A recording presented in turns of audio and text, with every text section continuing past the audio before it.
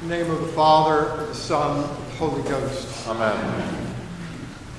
Following the celebration of All Saints' Day at the beginning of November, our Trinity Tide lessons begin to examine the four last things: death, judgment, heaven, and hell, and direct us to a more particular examination of those things which we have done and those things which we have left undone. This morning's gospel lesson opens with St. Peter asking Jesus, "How many times do you have to forgive someone who has sinned against you?" The short answer to St. Peter, and by extension to us as well, is that we must always forgive others, is one of God's non-negotiables. Jesus then illustrates the short answer by teaching a parable of a king and his servants.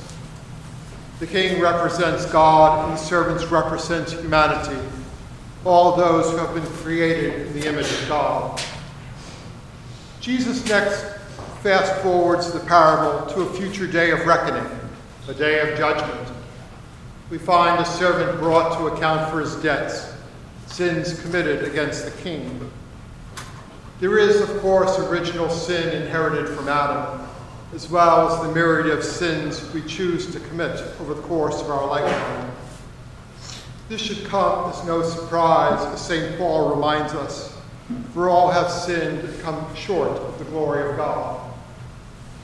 The scriptures teach us that sin is a debt that we are incapable of paying, and reminds us that the wages of sin is death. It's not a situation from which we can extricate ourselves.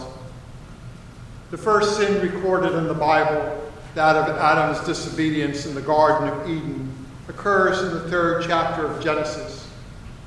In the same chapter, we have the first promise of God, that the seed of the woman, the Messiah, will crush the serpent, sin, and death. This promise is called the Proto-Evangelium, the very beginning of the good news of the gospel. And all creation patiently awaited for this redemption. When the fullness of time was come, God sent forth his Son, Jesus Christ, the incarnate Son of God, became man. He lived a perfect and sinless life. And upon the cross, he took upon himself every sin that had been or would be committed in the history of the world. Jesus has paid this debt of our sins in full. It is only through faith in him that we receive mercy and forgiveness from God.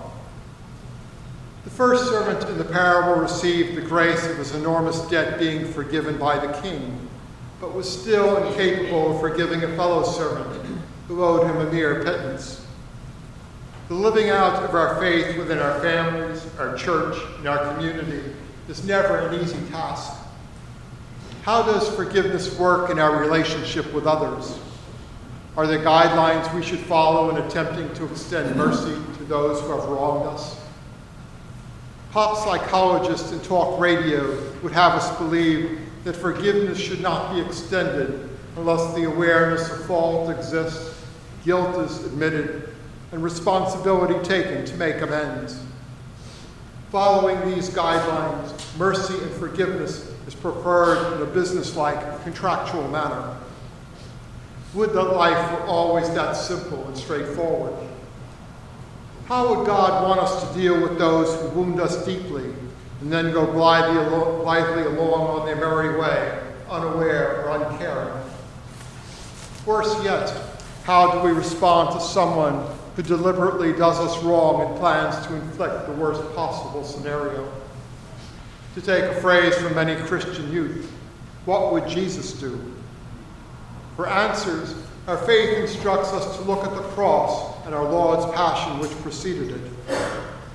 On the night he was betrayed, Jesus readily engaged in dialogue when the person might potentially grow in his understanding of God's purposes, as with Pilate. But Jesus remained silent in the presence of Herod, who had already hardened his heart toward God. When someone hurts us, there may be times when they are open to discussions about what has happened. At other times, dialogue is useless. We need to pray for discernment and guidance in how to approach each opportunity for reconciliation. Sometimes we are called to forgive unilaterally, regardless of the response or lack of it from another. Jesus ultimately forgave his oppressors from the cross. Quote, "Father, forgive them, for they know not what they do." This did not happen at the beginning of the Passion, but only at the end, after enduring much suffering, solitude, and repeated acts of cruelty. We're all too aware of the violence and brutality in our own country and in the world, but see too few instances of what forgiveness looks like in real life. Recently in the news, in a small western Pennsylvania Rust Belt community adjacent to where I went to seminary, a heinous crime was committed. One morning last December, an 85-year-old nun was severely beaten and sexually assaulted behind her church. At the sentencing hearing of the young perpetrator earlier this month, one of the sisters in the victim's religious order read a statement to the court prepared by this innocent elderly nun. In part, it read, "You are my brother, and you, like me, are a beloved child of our Heavenly Father. And our Father asks of his children to love one another and to forgive one another. And this I do by God's merciful grace.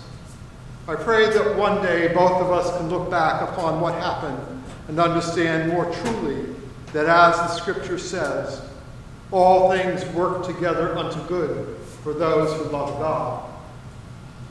Despite her very real pain, this nun continues to live her faith and teach by example what forgiveness should look like in our lives. Forgiveness is an act of the will.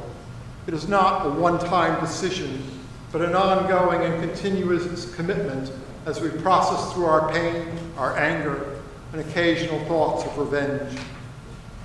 Our willingness to continue the struggle, our hope in the healing power of God's love, and our efforts to grow more Christ-like is the mark of a true Christian.